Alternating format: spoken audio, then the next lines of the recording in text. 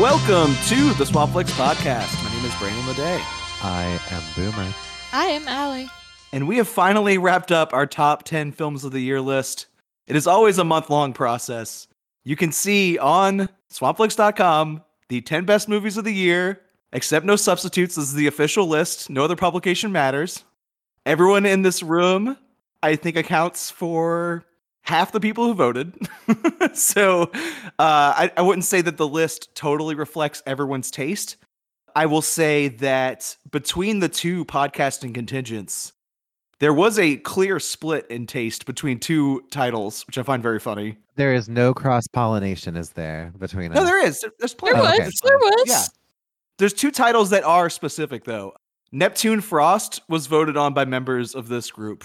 And I think Triangle of Sadness was voted on by members of the other group with no crossover, which I find kind of funny. I think the thing about it was that we all watched Neptune Frost and had our like discussion. And I will say I got 1.5 other people to watch it on the other crew, meaning that Hannah finished it and enjoyed it, but it did not make her list. And James watched half of it and got bored. So,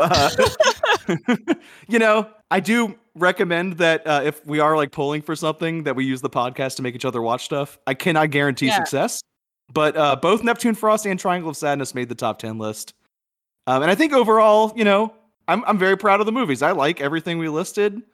I think it's like a very well-rounded group from the year. Some like crowd favorites, and then some like Twitter villains mixed together. So plenty to celebrate and plenty to get upset about. it. Who were the Twitter villains? Oh, I think Triangle of Sadness for sure, and Men are the two that get shat on a lot for being like too obvious of like metaphors and satires. And I'd say even since the Oscars have backed our Everything Everywhere is the biggest movie of the year choice. A lot of ours they're in the Oscars. Not Nope, though, which is a shame. I don't know how I feel about that. I understand the Nope fan club getting up in arms about it not getting in for like technical stuff and maybe a couple acting choices, but like I never feel that upset about snubs. It's not really what the Oscars are for. They're kind of like a marketing machine, not really like a official stamp of good taste. So like I'm always ready to celebrate when something gets in. Like I know the three of us were very high on Marcel the Shell with Shoes On. Yes. And that got nominated for Best Animation. Like that's amazing. Everything Everywhere All at Once might seem like a Oscar frontrunner right now because it was nominated for 11 categories, which is kind of insane. Yeah. And it's kind of amazing that a movie that weird and quirky, it has, it's like detractors now, but like, I think it's worth celebrating something that bizarre getting that kind of like official accolade, and it means more people will watch it now. So yeah, that's exactly what I was going to say is, I love that we have another year of weird Oscars. It's not quite as exciting as Parasite, but Everything Everywhere also won the Critics' Choice Awards, which is like the more, in my opinion, like the real award. I think you mean the Swampies are the real award. Yeah, I'm sorry. It's the closest thing to a real award other than what we award, of course. Because, the Oscars are like a book club. And the Critics' Choice Awards are like the Man Booker Prize. I will say there are two things that I saw since we last met that might have changed my particular list, but apparently would not have changed what ended up on the Swampflix list, because only one of them was even in the running, which was Triangle of Sadness, which I would love to talk about in a minute. But first, I would like to go ahead and speak out on behalf of See How They Run, which I did not see until after I had turned my list in, and I think that it definitely would have placed in the top 15. As would Triangle of Sadness. I don't know that that's a Twitter, but I did not know that that's a Twitter villain. I know people were complaining about what I really enjoyed, which was Don't Worry, Darling. But I wasn't sure what on our actual top 10 was the one that you were referring to, because that was the only one I really knew about as being a magnet for discourse. Say Triangle of Sadness, Men, and Don't Worry, Darling were all complained about for the exact same reason, which were being like very obvious metaphor films with not a lot of subtlety. And to that I say, subtlety is boring, and I don't care. Yeah, I know writers who use subtext, and they're all cowards. Oh, honey, no one paid to see under the top, as Joel Schumacher would say. In the words of Garth Marenghi. Yeah, oh my God. But put me in the discourse, coach, because Triangle of Sadness, if I had seen it, would have been on my top 15 list, just like Men and Don't Worry, Darling are. You know, I'm not an edgelord. I'm not being confrontational for the sake of it, but I guess maybe I just feel differently about art than the rest of the world does. I don't know.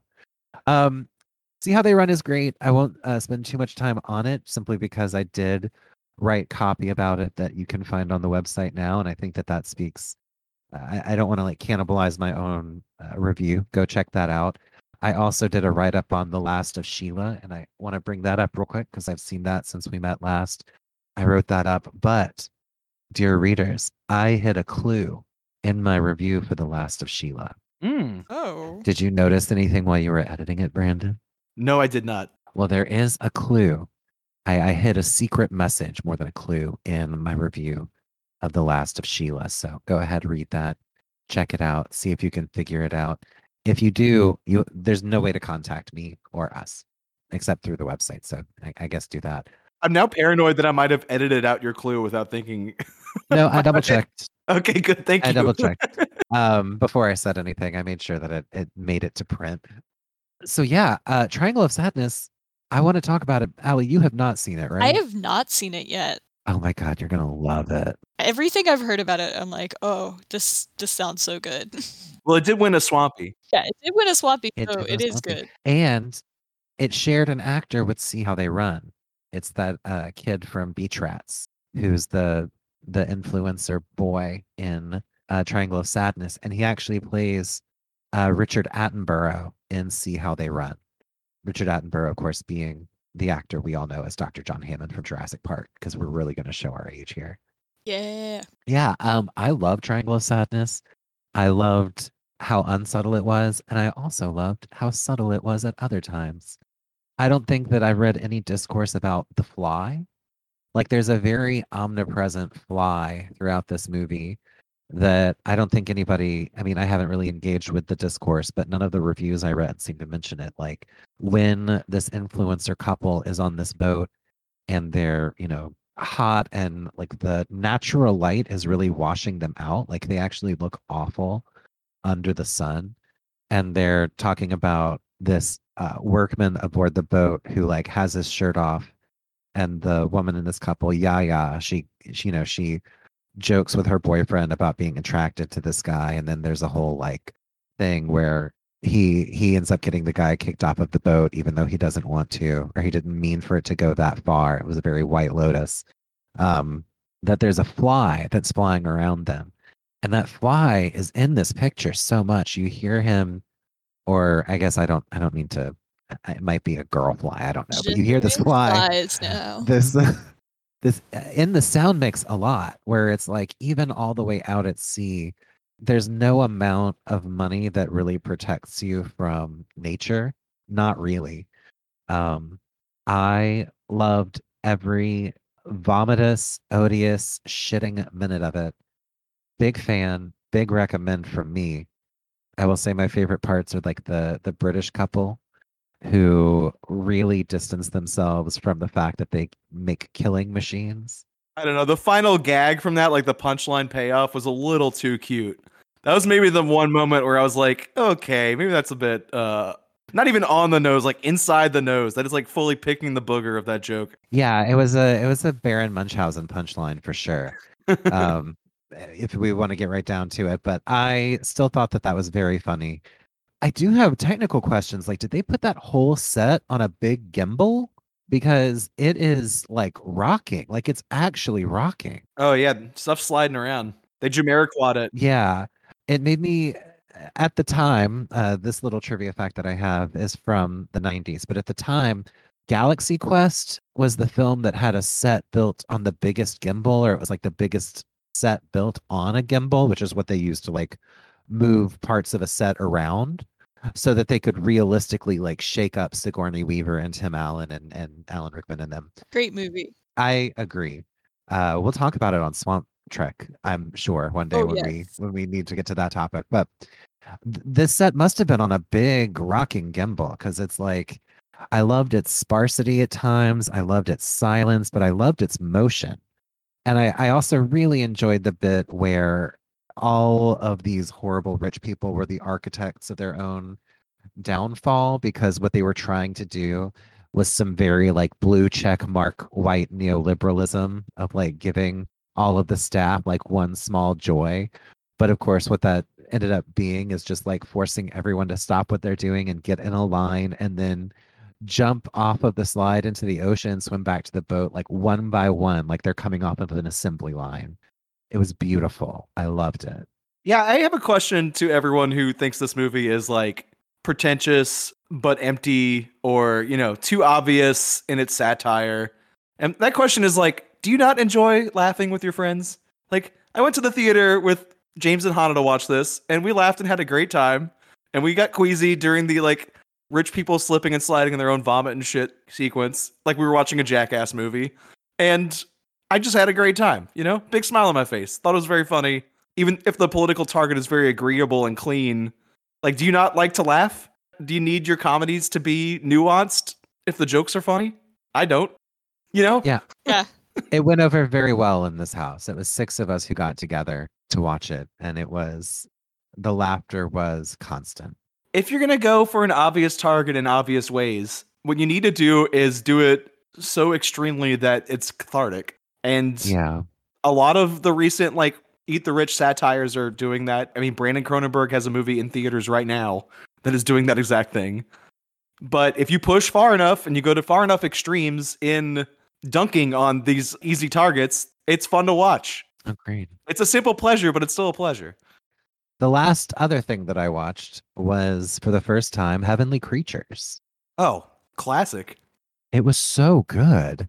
I was shocked by it. I couldn't believe, it was one of those movies that you always hear about. Oh, it's one of the greats. You've got to check it out. You've got to check it out. And then I finally got the opportunity, and it was beautiful. If he has a better movie, it's Dead Alive. But if he doesn't have a better movie, I'll accept that argument. Yeah. Those are his 2 masterpieces. It's Peter Jackson. It's New Zealand. It's based on a very famous case in New Zealand of these 2 young women, teenage girls, really. I mean, who come into each other's lives. I did do some reading after seeing it about like the true story, and there are definitely some derivations from the true story. In fact, there are characters who in the movie come across as much more sympathetic than they were in real life. But yeah, it's Melanie Linsky. It's wow, it's very neat to remember Melanie Linsky and not the star of Kate Titanic. Winslet. Kate Winslet. Yeah, it's really great. And I guess the thing I didn't know about it is that I didn't expect there to be a bunch of really elaborate fantasy sequences with like some really like horrifying looking clay creatures, which are not supposed to be, they're not villainous, but they are very discomforting. Yeah, because kind of the sinister thing is that they're like recessing further and further in this fantasy world and not dealing with real life in a impulse that turns to be violent the more they sort of shrink away. And Yes. Both Melanie Linsky and Kate Winslet are fantastic in it. They were both teenagers at the time, which is it's stunning to me. But yeah, I guess I won't say any more than that because I don't want to ruin it for you, Allie. But what have you been watching? I finally went back to the movies in the theaters. hell yeah. I saw Skinamarink, and I enjoyed it.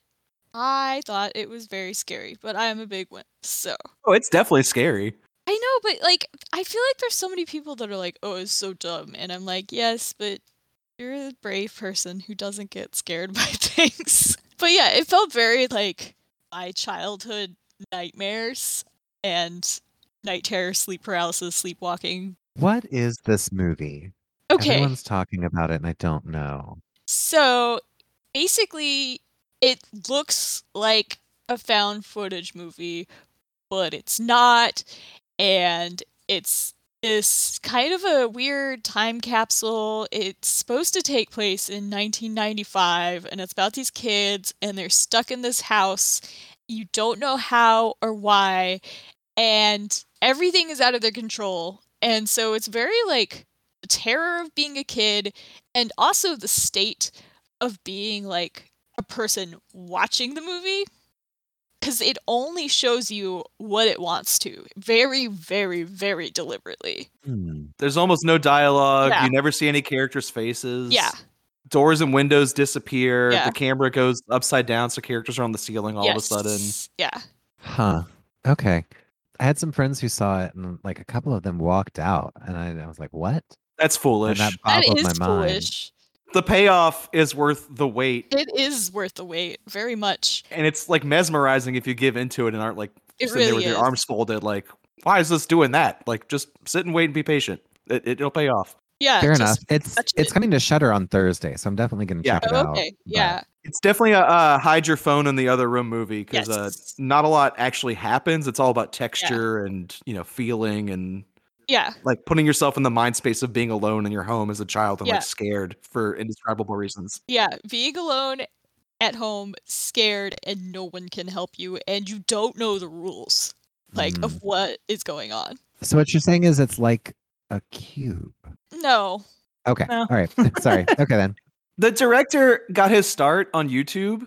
So it's got kind of like a creepypasta kind of feeling. Yeah. And his Okay. YouTube gimmick was that he had this channel where people would comment their like childhood nightmares or like their reoccurring nightmares.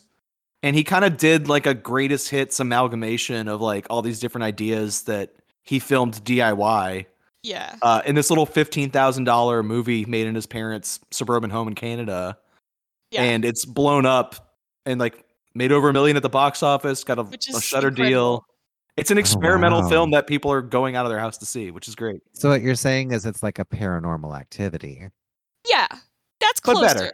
But better. Yeah. but like public reaction wise. Yeah, public reaction wise, except I would say people, like the general public is going to see it out of curiosity, but I think it's probably like 50-50. Like some of them like it and some of them don't.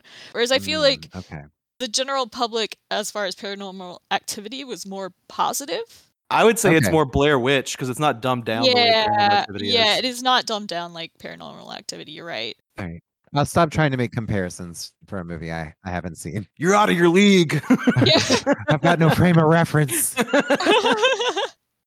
I really enjoyed it, and the fact that it was made for like $15,000, and then I went to go see it in a theater like 2 auditoriums away from the new James Cameron movie is Oh just my like God. amazing. Yeah, that's great. I was like, okay, if I have to choose between seeing that or Megan, I guess I should support something real weird and cheap being at the theaters. I really liked it as like a formal experiment and as like a, I got this weird dissonance between it being set in this like sort of 80s and 90s era of like latchkey kid fears, Mhm. but also having this like intensely digital era, like online found footage feel. Yeah. There was something really weird and disorienting about those two things happening at once that I found like kind of fascinating. And Yeah. it's definitely scary. I found it very tense and like unnerving. But I can't say it like tapped into something like deeply emotional or innate in my brain the way it has with a lot of people. Yeah. And I'm really glad people are having that experience. And honestly, I look forward to watching it again and trying to, get there myself. But Yeah. it's undeniably cool that that movie has been this big of a success. I would love to take like a poll to see like the people who are very affected by it, see if there's a correlation between them and like people who have had like night terrors and sleepwalking and stuff, just to see if it's like, oh wait, I've had this experience, this is scary. Or if it's like not related at all. Because yeah, I've heard too many people being like, it was dumb. And I'm like, okay, that's fair, I get it. It's not for everyone at all, but I enjoyed it. And I really appreciate that it got such a wide release and that you can see it in the same movie theater as the second Avatar movie is so good. Oh, just because of the vast disparity between their budgets. Yeah, and like I think the vast disparity between like how they're using like cinema as a medium. I kind of want to find hope in the idea that like if only a few movies can be made on Avatar scale Mm-hmm. a year now because the theatrical market's kind of dwindling a little bit, Yeah. or at least it's on shaky ground. Like, if only a few of those can get made, maybe there's more space on marquees for like weird personal art to sneak through, because they got to sell the popcorn for you to watch something. Yeah. As long as they're open. So maybe there's more room for Skinamarink now that like there's not a new Marvel movie coming out every month. Yeah. I want to find hope in that. Speaking of going to see things, Brandon, have you been to see anything out in theaters recently? No. I don't know. I kind of only wanted to talk about stuff that y'all have already touched on a lot. Like, I've been watching a lot of noir movies to prepare for next episode, and I watched See How They Run, and I watched Poker Face, which then, when I ran out of episodes, because they just put out the first 4, then I was like, I need more. So then I watched Glass Onion. So I've actually been touching on boomer territory recently, just Tell us running through your murder thoughts mystery on stuff. Glass Onion, at least, since now we've all seen it. It was kind of terrible and my least favorite one of all the ones I just named. Sorry to disappoint. No, you're fine. No, I've heard that I was opinion gonna from many of my say, friends. this is actually kind of what I expected. I was like, I don't think he's gonna like it. I think Poker Face is the most valuable thing Ryan Johnson has made so far, and I'm only halfway into whatever they're doing. So I'm not really a fan, so I'm not really the one to talk on that. I thought See How They Run was a lot better just because it was cute, and Saoirse Ronan was very funny in it. Yeah. I do want to go ahead and, in my defense, say I'm not a Ryan Johnson fan either. There was that film group that we both used to be a part of. I assume you still are, but I'm no longer on that platform, where they were always defending Ryan Johnson's Star Wars movie. And I don't get it. I think it was awful too. I know that's the general. I think it made the consensus. right people mad. Yeah, I think so too. Okay. It was fun to defend. I don't know. I thought it was fun. That's what I think about his movies. I'm like, I don't know. I think it's fun. Yeah. And also, he seems like a cool dude. So I'm like, I don't strongly dislike the guy. Yeah. I don't even strongly dislike Glass Onion. I thought after the first 45 minutes where a bunch of flat jokes did not land and I was getting very bored, once the actual like twists and like murder mystery stuff started piling up, I was like, okay, now I get it. This is fun. But the first hour was pretty dire and it was hard to bounce back from. But anyway, we've already touched on a lot of this stuff, and I don't even really want to dwell on these things because murder mysteries are not really my genre.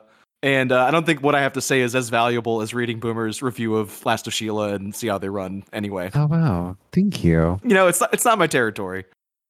But I also wanted to bring up Skinamarink again because I watched a movie that I bought in San Francisco called Luminous Procurus.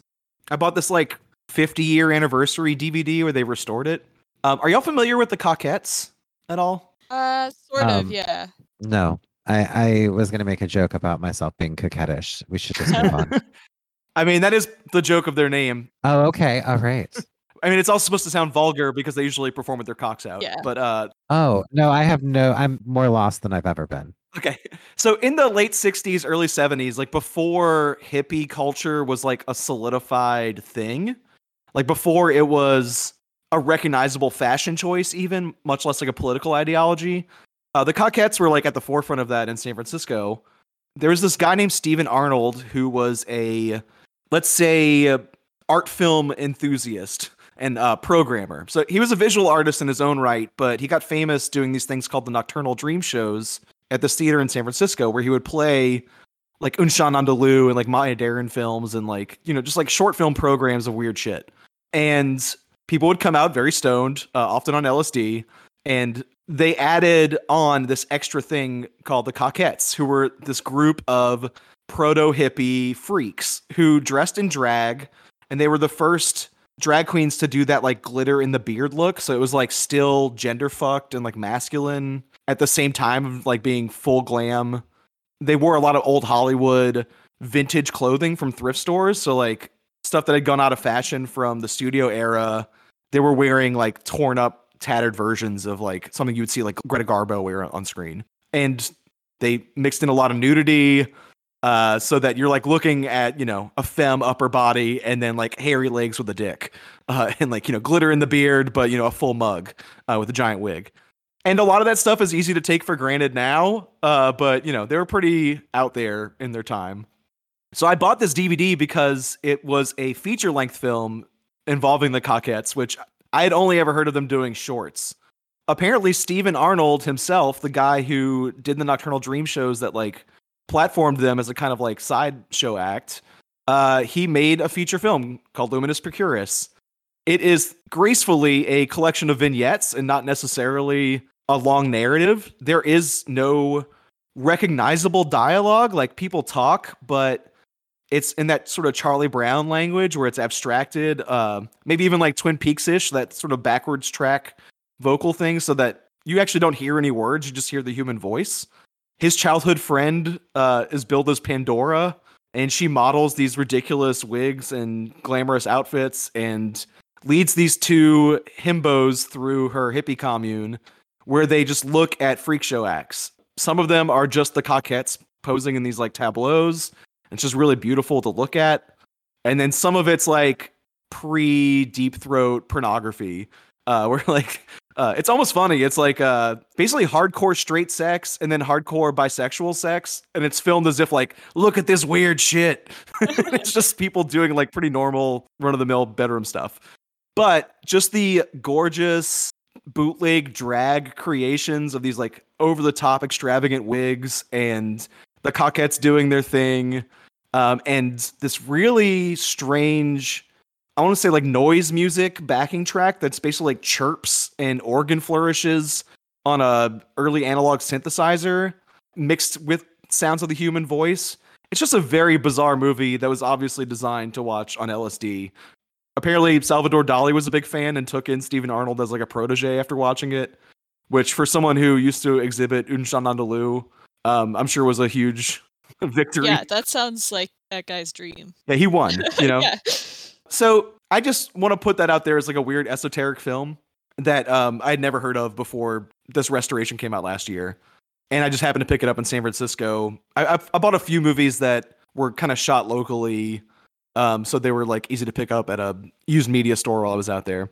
But it was also making me think a lot of Skinamarink, and like the reasons I didn't like emotionally connect with Skinamarink were the reasons that this one worked for me. Were like, it has the same level of narrative as that movie, where it's just like long, quiet tableaus, and it's all about these like sound and image textures more than it is about like a story, and like it's a vibe, you know? And the vibe is weird. But like, because it was like this like gender fucked, glitter slathered, like Mardi Gras drag, I was like, I get this.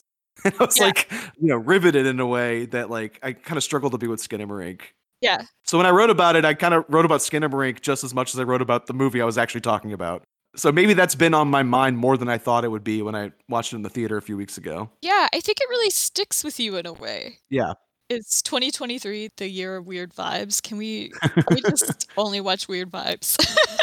Yeah, we just did an episode on Un Chien Andalou like a few episodes back in the feed. Oh, wow. Okay. And Nice. I was thinking about that during Skinamarink as well, because, you know, there is like a surrealism to it. Yes. That like any experimental movie made after the 20s, you're automatically going to think back to that like foundational text. Yep. But also there's eye gore, you know, like there's ocular gore. Yeah. But also, like, very pivotally, there's also like a nonsensical time elapse title card. Yes. That's like 500 something 20 days later. Yeah. And it's just like a weird non sequitur. Yeah. That has no actual effect on the plot or the feeling, really, and not in a tangible way. And you know, it's hard to think of that without thinking of Un Chien Andalou in its own way. So I don't know. I like that there's this like experimental film continuum, but like in the past, you would only see this stuff in like art theaters, art galleries, back rooms at like movie clubs, and maybe Salvador Dali's hotel room. Like, you're not going to see those movies like exhibited unless you're like plugged into some weird esoteric art circle somewhere. But like, I walked into a record shop and bought a copy of Luminous Procurus. I went to, you know, the Canal Place movie theater, which is inside of a shopping mall, and watched Skinamarink. You know, like this stuff is available and out there if you have an adventurous spirit. I think that's really cool, like on an accessibility level, that this is like art that normal people can afford and access. It's not like locked away for the rich to go to a MoMA exhibit to see it, you know? Yeah, you don't have to like find all of the weird hippie people and do a bunch of drugs in their basement to watch it. Drugs probably would help. I did watch the movie with only coffee in my system. Yeah. I still enjoyed it, but I assumed that I wasn't getting the full experience.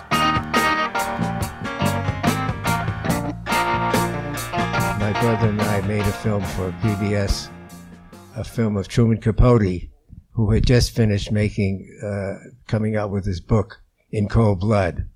And he thought of this book as the first nonfiction novel, which gave us the idea, well, let's make the first nonfiction feature documentary, a film that should be shown in movie theaters as well as television and so forth. So my brother had lunch with Truman Capote's editor with the idea of asking him what sort of subject might be of interest and could be worked out as a documentary. And he said, what about door-to-door Bible salesman? What about door-to-door salesman? And we discovered that there were 4 guys in Boston, our hometown, 4 Irish guys who were selling the Catholic Bible. Last time our Lagniappe crew here talked, we did our vegetables and we watched the Tree of Wooden Clogs. This time I think I'm having us eat our fruits a little bit, and I made all of us watch the Cinema Verite classic by the Maisles. I don't actually know how to pronounce their last name, brothers. Salesman from 1969. I think it's pronounced the Mailsman. Yes, the Mailsman brothers. We, as this group, probably celebrate them more for, Gray's Gardens, but they also made this movie, and it follows a group of Bible salesmen who are traveling around trying to peddle their wares to devout Catholics, first in the outskirts of Boston and then down in Florida around Miami. As you watch it, you slowly kind of see one of the main salesmen, Paul Brennan, the Badger, just get worn down and his luck start to fade, and he just increasingly becomes frustrated with this business that he feels like is dying and isn't going anywhere until he finally leaves at the end. As it is Cinema Verite, there's no narration, there's no interview subject, interviewee, none of that. It is just the camera following these salesmen day to day. But the thing is about Cinema Verite and all of these documentaries that are just slice of life, you're just following this person, is how subtle and deceptively easy it looks to take and make this story when, I was saying about Skinamarink and, we were saying about many other movies, it's just movies in general, it is still a very, very intentional narrative, and you can see it in so many beautiful, beautiful sequences. And I think that's part of what gets me about a lot of documentaries, just in general. So what did y'all think about it? Well, you mentioned Tree of Wooden Clogs up top, Yeah. and I was thinking a lot about that movie again. I don't know if it was just fresh in my mind, but it makes just the sense, sort of though. continued unchanging strife of being poor. Yeah. And how religion will suck the little money you have out of your pocket. Yep. I mean, these are not rich men who are going door to door to sell Bibles, obviously, but they are, kind of parasitic off of working class Catholics. Yep. And basically just tricking them out of their money for a shiny new version of the Bible with basically an Oprah Book Club sticker slapped on it. And I just thought it touched on a lot of stuff we were already talking about last conversation. I'd say the difference is that Tree of Wooden Clogs is not funny, and this movie is funny in a very dark way. Yeah. It's basically a sitcom. It is. It's not that different from The Office or something. A lot of glances at the camera, yes. knowing looks. Yeah. The guy, you mentioned his name, but he's basically like Gil from The Simpsons, the salesman who can never catch a break. He's got a lot of frustration, especially when he's just driving around neighborhoods and able to find homes that had me laughing and then feeling terrible for laughing afterwards because no one's having a good time. Actual lives are being ruined in real time on camera. Yeah. And I had a lot of the same political anger I had during Tree of Wooden Clogs, but I was having a better time suffering through it. Yeah. There's something about this where there are no winners here. Exactly. Yeah. Unlike the Tree of Wooden Clogs, which I know that I've talked about before how I recently started watching these Siskel and Eberts on YouTube, and just last night I happened to catch their best of 1978, and both Siskel and Ebert love the Tree of Wooden Clogs, so I'm just going to put that out there. But the thing about Tree of Wooden Clogs is you have no sympathy for the landlord. You only sympathize with the people who live in like this farming community. Whereas with Salesman, you feel sorry for everyone here except for their boss. Yes. Yeah, they do have to go to that conference where they're being sold on the concept of being salesmen. That's the evil. Yeah, that moment where it's just like, if people aren't making money, it's their fault. And it's just like, oh my God. Yeah, it's the bootstrappiest thing that I've ever heard. Yeah. It's sickening. And their boss, who's very chummy with them, you know, and he's the only person whose wife we see, which I think is interesting. Yeah. Because it's like he has a family, and in fact, his wife gets to come to this like, you know, event, presumably free of charge. So he's like the next rung up on the ladder. But like he's still chummy with them and friendly with them, but he's also like, I will fire you in an instant. Yep.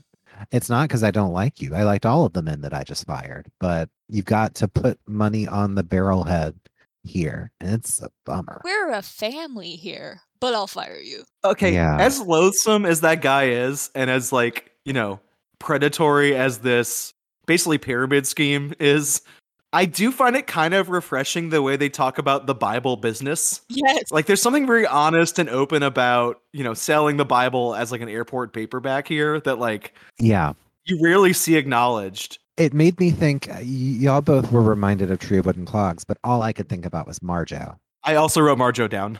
Yeah, because very briefly, Marjo is a late 70s documentary about a guy named Marjo Gardner, who was a child preacher, like a gimmick preacher during like the late 50s revival tent religious circuit.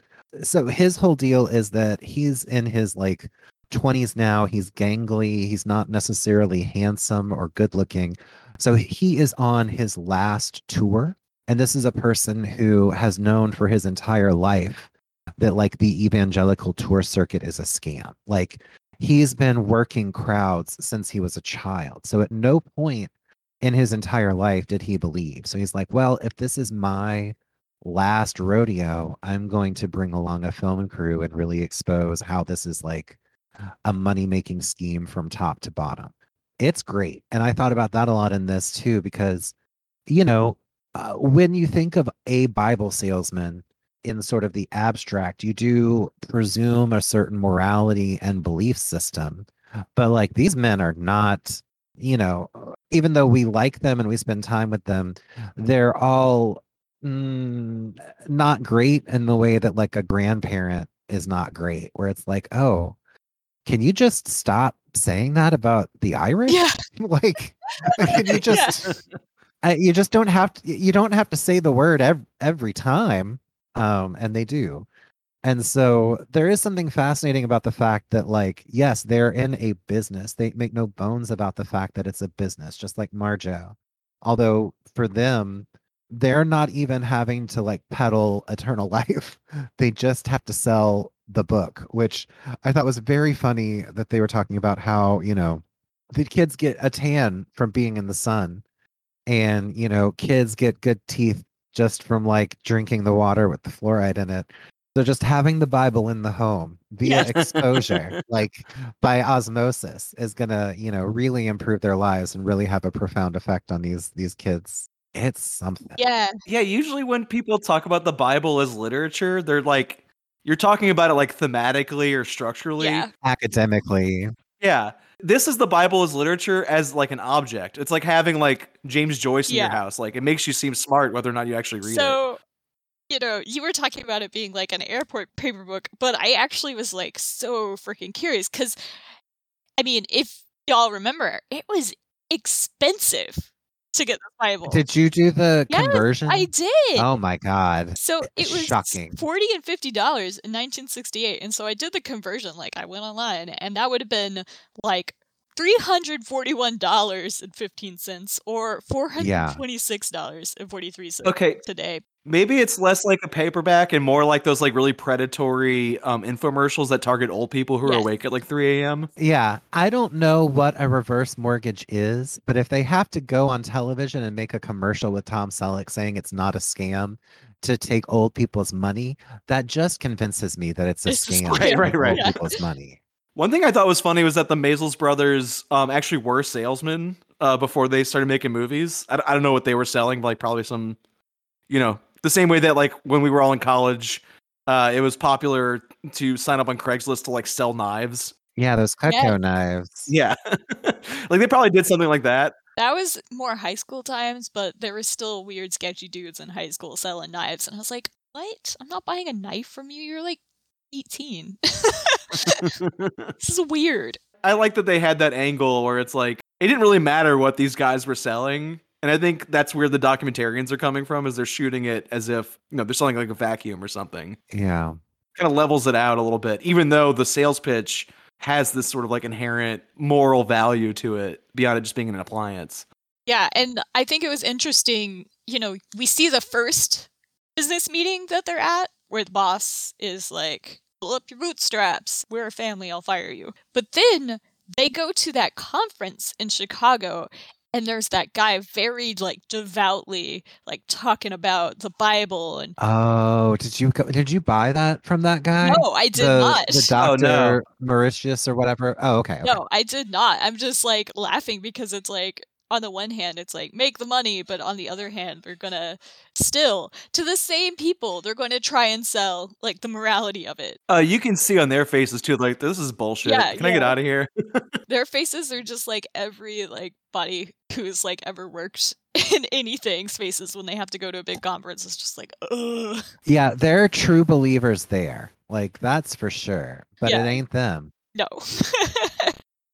I think this movie, for just being shot like day-to-day things and not a super large crew, like I think this movie is beautiful. Like I think the lighting, Yeah. everything looks so good, and I'm just like, how do you do it? And the scan that's on Criterion Channel right now is a pretty recent restoration too. Yeah. So it looks really clean and, nice, stark. Yeah, it looks great. I will say the like cinema verite, like hangout film structure of it did kind of wear on me a little bit. Whereas like I find the subjects of Grey Gardens endlessly fascinating, and I can hang out in their little raccoon palace as long as there's more footage of it. They can feed me like the raccoons. I will stay around. Yeah.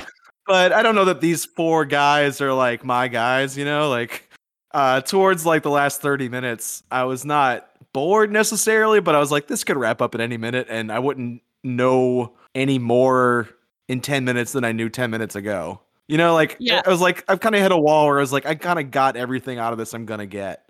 It's doing like a dolly in shot, right? Except it's not, but only metaphorically. And you're just slowly dollying in on Badger. Yeah. As like he yeah. really starts to, because I think that it intentionally starts with it's like, hey, it's these guys and they've got it rough, but they're still chucking along, and hey, they're gonna go to Florida and maybe it'll be a good time. They'll warm up or whatever, and then it just slowly Badger gets worse and worse at it, and that's the tragedy of it. Is the irony is that it's like watching it's like a character that you would write. It's like a character who feels like a character and not as much as he feels like a real person, because it would be such a great characteristic of a character in a novel to be trying so hard to keep from drowning that they drown themselves. I have to assume Gil from The Simpsons was modeled off of him. I think that Gil was like at least intentionally modeled on a character from Glengarry Glen Ross. I buy that. But I would bet $10 that the writers who do a lot of Gil have seen this movie. The Harvard graduates who work on The Simpsons writers team, I'm sure they have seen this. Yeah. Yeah. And, even as his story gets grimmer and grimmer, I still was laughing. Right. Yeah. My biggest laugh was him driving around in a very patriotic version of This Land Is Your Land played over the car radio, and it was the darkest joke to me. Yeah. Life is stranger. Yeah. than fiction. Yeah. I like that they just like have this intervention. They're like, you're gonna go with him to go make a sale, and he totally ruins that sale. Like that whole Oh, he scene, gets I so was just impatient. like cackling. Like He's just like, nobody has any money. All of this is hard. Everybody has it hard. And my God, the dire straits of these people Yes. Yeah. that they interact with, where they're like, I know that $1 bought more then, but they're still like, I can't afford $1 a week. And it's like, kid, Yeah. $1 you know, then was $8.53 today. Like, that's not cheap. Also, this is one of those movies I can smell. Just everybody's constantly it's so smoking smoky. all the time. Oh my God. You know, it's been 2.5 years since I quit, and I haven't had a craving like that, except while watching this movie in a long time. Oh no, I'm so sorry. You know that they were sweating out the cheapest rot gut alcohol you've ever Yes. tasted, too. Oh my God. And then they were like constantly on the road, and like they smell Yes. just like Jock sweat. A bunch of men who don't bathe. At no point do they ever mention getting their suits cleaned. mm-mm. That's never like a thing that happens. And you know, they're talking about everything. They would have Yeah. talked about going to the dry cleaners if they had ever gone to the dry cleaners. Yeah. I loved Badger getting lost on the streets of Opelika So Oh, funny. yeah. because it's like, yeah, I've been to towns like that. There are a bunch of them in Louisiana Yes. where like nothing makes any sense. Whenever he said he was looking for 131st Street, like the when he said that for the first time, I was like, what? Yeah. This town does I have not have that many 131 streets. Yeah. streets. There's no way on earth that this place has that many streets, and they didn't. It seems like they only had 5 or 6 streets with numbers, and they just varied very wildly. That was another thing from Tree of Wood and Clogs I was thinking about, was like how the priests are kind of in on it. Because the priests give out their targets to go Oh yeah, peddle yeah. Bibles to. It's like this weird little like structure. So I'm wondering like if the priests get bribed or like some kind of like kickback or something. And then also, it's endorsed by this Catholic press with pictures of the Vatican. I imagine that was a very like touchy, daring way to talk about religion when this came out. Yeah. The same way that in Marjo, where he breaks it down to the like hippies on the crew, basically how to act when they're around straights. There's kind of like a man behind the curtain reveal about like the Bible business here that I assume was like, a hot button issue at the time. Yeah, I mean, my God, in 2007 they were boycotting the Golden Compass, and Yeah. not because it was bad, just because of what it was. Yeah. Although it was bad. But I grew up in a church that did have like a financial element to it. Like the church that I went to that was a mega church, and I was forced to go to the school that was part of the church. They had like an alcove where you could like purchase sermons and all of that. And that's not terribly uncommon, because even some of the smaller churches that we would go to, like my grandparents moved around a lot. So we would go to like whatever Baptist church they were attending in whatever town they had just moved to. So it doesn't seem that out of the ordinary for me that the Bible sellers could go to the church and be like, hey, deacon, father, whatever, can we just put up like a stand up where people can fill out an index card with their name and address so that we can follow up with them to sell Bibles. But I also wouldn't put it past the Catholics to do anything. So Yeah. I mean, I grew up Catholic. They're my number one enemy always. Yeah.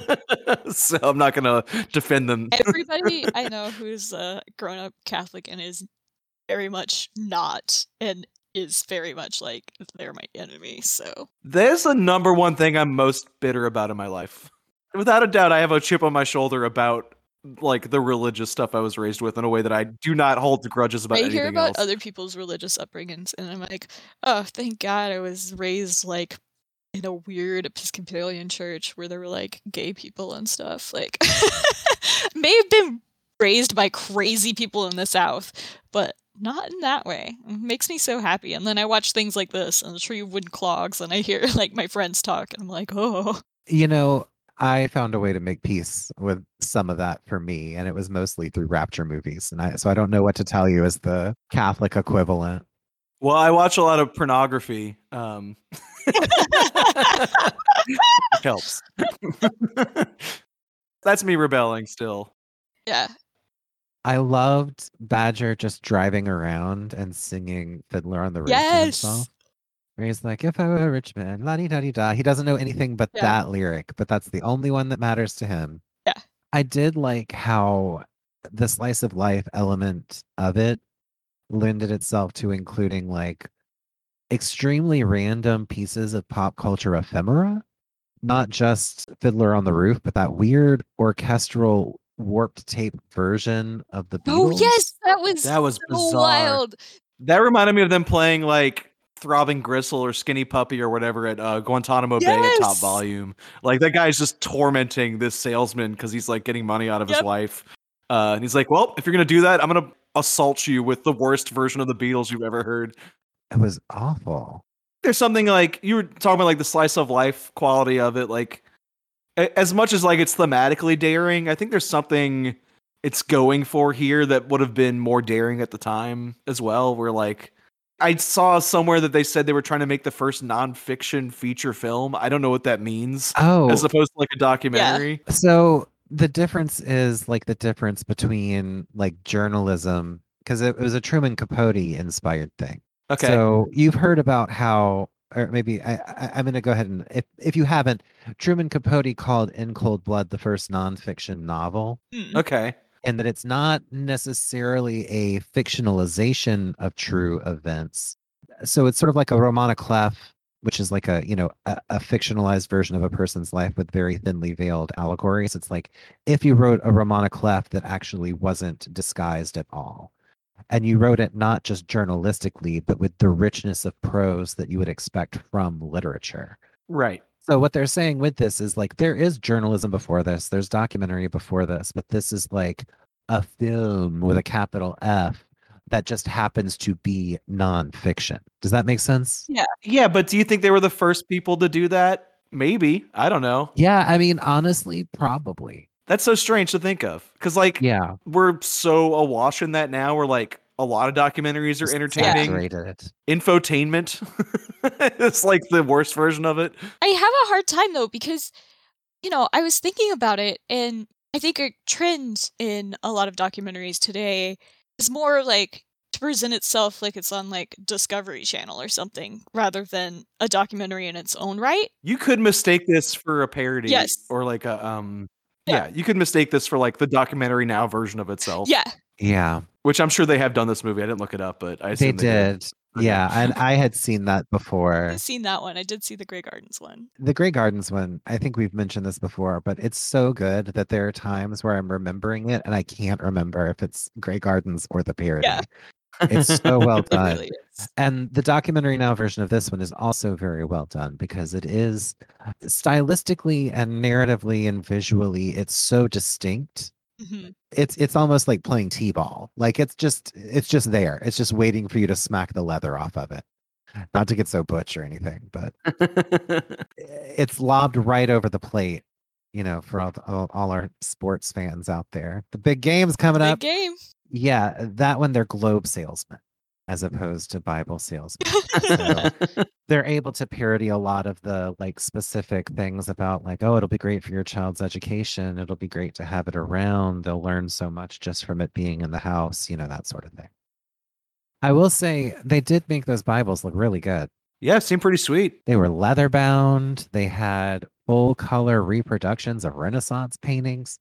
For all that we can say about what they're doing and who's behind it and who's to blame and whether it's a grift and it's a pyramid scheme, the product they were selling looked very durable. It's probably likely that the ones we saw in this movie being sold are probably still in those families today. They're still around somewhere. Yeah. Also, the Catholic Encyclopedia, well, they were talking about like communism, what it has to do with Catholicism, and it's going to be near in the seas, and I was just like laughing because we all want Catholicism's take on communism. I mean, you can't afford not to hear that to protect your children. As someone, again, from the perspective of someone who grew up like deep in this sort of like church ideology and like this depth of like commitment to religion where that's normal. Many people that I knew either through the church or just through school or like my grandparents, my dad's parents, they had all of these Hal Lindsey books and all of these Rapture books and many like reference Bibles and Bible concordances and like Bible dictionaries where like if there was something that you needed to know the Bible's position on, you could go to your Smith's or your Cofield's, like, Bible concordance and look up, I don't know, usury, and it would give you the verses that were related to it. So it makes sense to me that the Catholics, because they have a large scholarship tradition that is like very, like, has a continuance. It's like no church that I went to had any history before like the 1900s, right? They all trace themselves back to like the rapture ideologies that first like emerged around right before the Great Disappointment, as they call it. So it makes sense to me that the Catholics would have an encyclopedia. It's very funny to me that they would try to keep it updated and modernized. And I'm very curious about what the Catholic Reference Bible did say, or their encyclopedia did say about communism. Because the guy who was talking, he didn't seem to be disparaging it much. Which is interesting, because I'm pretty sure is bad news, considering that communism is very anti-church. Yeah, and anti-salesman. Yeah, anti-salesman as well, so maybe he was just looking forward to that revolution. And then you have that communist slash patriotic American Rorschach anthem, "This Land Is Your Land," playing on the radio. Yes. To further confuse things. Where people hear what they want to hear in that. Boy, they sure do. Really, really do. There was something about the patriotic arrangement of that was like so perversely funny to me. Yeah. I really can't let that go. Yeah, I mean, it's a darkly funny scene. It boggles my mind to think that at a point in time, where that we had film cameras, that you could just like turn on the radio and hear like that, like not as part of a special like 4th of July program, but like here's just an orchestration of a patriotic song playing on the radio. And afterwards, we're going to listen to some John Philip Sousa hits. It is like a fascinating look into, because this is something that I think about every time that I like take a drive across, in more than one state, or even just like an intra-state drive, is that you see all of these turnoffs and these like exits for these cities that have these like fascinating names. And, you can kind of like guess at what the town used to be based on the etymology, where it's like, oh, this must have been where they brought the wool to sell, because it's called Woolington or whatever. That's a terrible example, but you get the gist, Yeah. I'm sure. And all of those places now have no cultural identity, because it's all been Walmarts and McDonald's and, Wendy's along the interstate for like our entire lifetimes now. Like, for a place in middle America to still have any kind of cultural identity is pretty rare, all things considered, when you think about how many little barely populated dots there are on the atlas of the United States. As soon as you leave like the confines of the city, like even just going to Metairie outside New Orleans, it's like this could be fucking anywhere in America. It's anywheresville, USA, all up and down this land that is your land and my land, from sea to shining sea. It's been corporatized and commodified and consumerized and capitalized, the long and short of it, for as long as the three of us have been alive, like I said. And so not only is this like a time capsule of an occupation which will not exist soon, door-to-door salesman generally, and Bible salesman very specifically, just as much as it is like a time capsule of like, this is a place where this city actually, even though this middle of nowhere city full of like people with no real like investment in arts or culture, at least they lived somewhere weird, somewhere eccentric, somewhere that had something going for it other than just, this is where people congregated, and now there's a city there with no connection to the land or its old identity or anything like that. So this movie like really captures a lot of stuff that is gone. Yeah. It contains a lot of things that we can't imagine existing anymore, and which the people in it probably never imagined not existing. Our Bibles don't even look this good anymore. You can still get one that looks that good if you're going to pay $340 for it. You know what? I haven't gone looking, so I can't make blanket statements like that. I'm sure there's somebody who would sell one to you. I'm buying too much vintage pornography in San Francisco record stores to afford the $300. I support you in purchasing that instead. But just in case you ever decide to convert, there are still fancy, expensive Bibles Yeah, to obtain. there are. Well, it should be no surprise, especially since I already mentioned it, that Salesman is available to stream on the Criterion channel. And on HBO Max for now. I believe Canopy as well. I'm sure your local library has a DVD copy. It's out there. Speaking of great films that are on the Criterion channel, but you can also find all over the place, we're talking about the public domain noir Detour next episode. One of the better, sweatier noirs from the 40s. This was James's pick, and the rest of us all picked 1940s noir blind spots, I believe, that we're all going to catch up with for that episode. A lot of like 80 to 90 minute movies that get in and get out and reek of financial desperation the same way that Salesman does. Morning, Mrs. Johnson.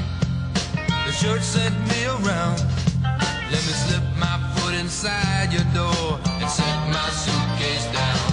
Got something for your comfort when you're feeling all alone. I'm your good friend, the Bible salesman. I'm coming for to carry you home.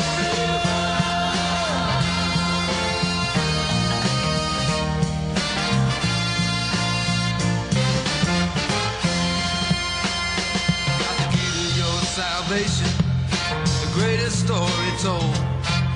The blessed words of Jesus, and it comes in white or gold.